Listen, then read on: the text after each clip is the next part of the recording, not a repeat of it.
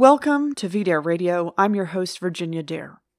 On Friday night, the GOP-controlled Senate finally passed something. A $1.4 billion tax reform bill.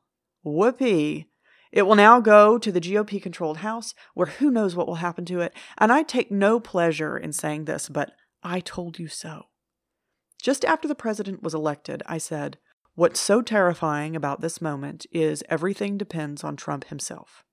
President Trump did some great things right off the bat, but he also staffed his administration with those who had been opposed to him.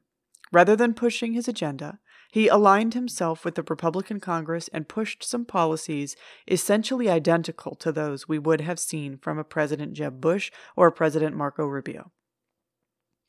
Former Trump strategist Steve Bannon, now back at Breitbart.com, has called this establishment appeasement Trump's original sin.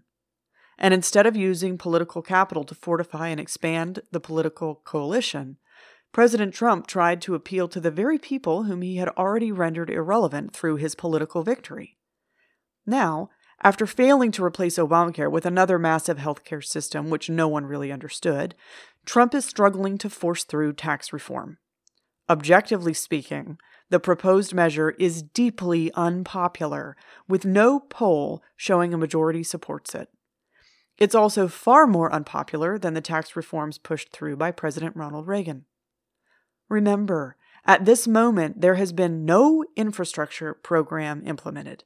There has been no major action taken to protect American manufacturing. Birthright citizenship is still in place.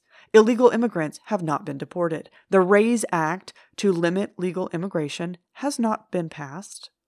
So why is President Trump putting all his political capital behind a tax bill which offers the Trump Republicans, the working-class white voters in the Rust Belt, almost nothing? Indeed, this may actually shrink President Trump's coalition in the future. One of the main elements of the tax reform bill, which will likely reach a vote, is the elimination of the property tax deduction. Politically, this is going to make it very difficult for a populist Republican Party to win the support of the white working-class voters in some New England states, which is obviously the next target once the Rust Belt is consolidated. President Trump came agonizingly close to winning New Hampshire in the last election. A step like this makes it far less likely, and it makes it less likely that Trump will be able to break into what VDARE.com editor Peter Brimelow has called Greater New England, from Portland, Maine to Portland, Oregon. These are areas that are heavily white, and yet they are substantially controlled by Democrats. We can't even say tax reform is uniting the Republican Party. According to the Pew Research Center, market-skeptic Republicans are the second largest part of the Republican coalition. This group opposes immigration and does not support upper-class tax cuts. Yet Trump is trying to deliver on upper-class tax cuts and is not doing enough on immigration. The Democrat Party, which now seems to be defined by open borders and anti-white racial hatred, is doing its best to alienate the white working class. But putting all their political capital behind the tax bill is going to make it hard for the Republicans to create the kind of white turnout it will need to win elections in the future. There seem to be many complaints with the exact structure of the tax bill itself.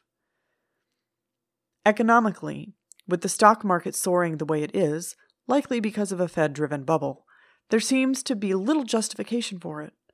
Politically, instead of investing in infrastructure and help for the working class, the tax bill is just going to make it easier for Trump's billionaire critics to fund the NGOs that are trying to destroy him.